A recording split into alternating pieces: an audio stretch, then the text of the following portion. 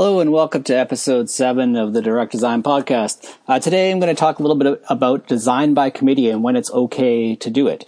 Often design by committee is a dirty word when it comes to, just working with other people outside of the design team or designers at a company.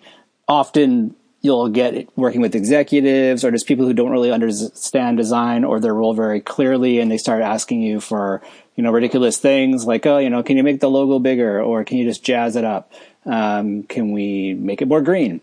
And, those types of things can, make a designer pull their hair out, and are just generally things that designers like to laugh about behind their back when they talk to each other. At the end of the day, design by committee is not always a bad thing, and sometimes is a necessary evil when working on larger and complex products and problems. So when is it okay to do design by committee? Before we jump right into that, maybe we should look a little bit into the different types of priority and projects there are, and examine that a bit, and then we'll circle back to design by committee when it is the right time to do it. But anyhow, there's generally two types of projects out there you'll run into. There's ones that need to get done fast, and there's ones that need to get done slow. Generally, the fast ones will happen more so when you're maybe working as a freelancer or in a smaller group, or they can also happen at a big company, but they may be like smaller things, like, they'll need some new icons for the icon set or something like that. When you're talking about longer and slower projects, those generally happen, at bigger companies, whether that's enterprise or just like a large software company. When you're working on a fast project that just needs to get done, design by committee is not the answer there. You just need to rely on your skills and experience and whatever materials you have at your access about your brand, and get that job done and move on to the next thing. If it is a quick job that needs to get done right away, do not use design by committee. However, if you have some runway and you have some time, the best thing you could do at that point is to involve others and to make sure you're on the right path before you get too far down it.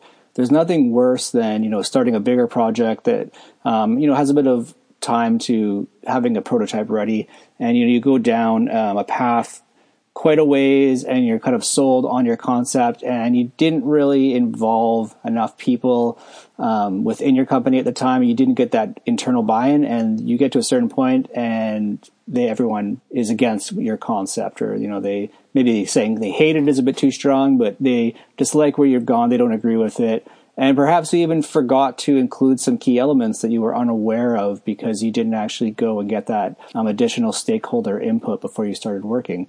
And I'm not even also talking about going to users either, right? You should have been going to your users as well to back this up. But for now, we'll leave the users out, and we'll just kind of talk about the internal mechanics of how design by committee can work. So when you find yourself in a situation where it is a larger project, and it is going to take you a little while to get to a prototype, and there's a lot of work to do, that is the time when design by committee is not such a bad thing to do. You're going to want to keep that committee not too large. One stakeholder from each key area is generally good. You want yourself, the designer. You want to have a product person in there. You want to have a developer in there. You may want to have someone from your customer success team if they talk to users regularly. You may want to talk to someone from marketing. Beyond that, it's kind of up to you. Keep the team a reasonable size, but definitely make sure that there's representation from any group that has say in the final output of this project. Now, the reason that you want to include all these people is, for a larger project, it's probably going to be complex. There may be areas of it that you have a good knowledge of, but there may be technical requirements that those aren't your strengths. So you do need to rely on your coworkers a bit to fill in some of those blanks and bring their expertise and advice to the table early. If this is a type of project where errors could have large consequences, for example, I work in the airline industry, so if we were to make mistakes on certain aspects of our software, that could have life and death impact to certain people. So you want to make sure that you have all of the experts at the table when you're starting your design process. Part of the reason to do that is what I just said, is to get their experience, but the other part is to get buy-in early. If you can come together on a shared understanding of what you're going to build early before you've actually even started any wireframing, that is one of the biggest assets and best strategies you can follow for product design.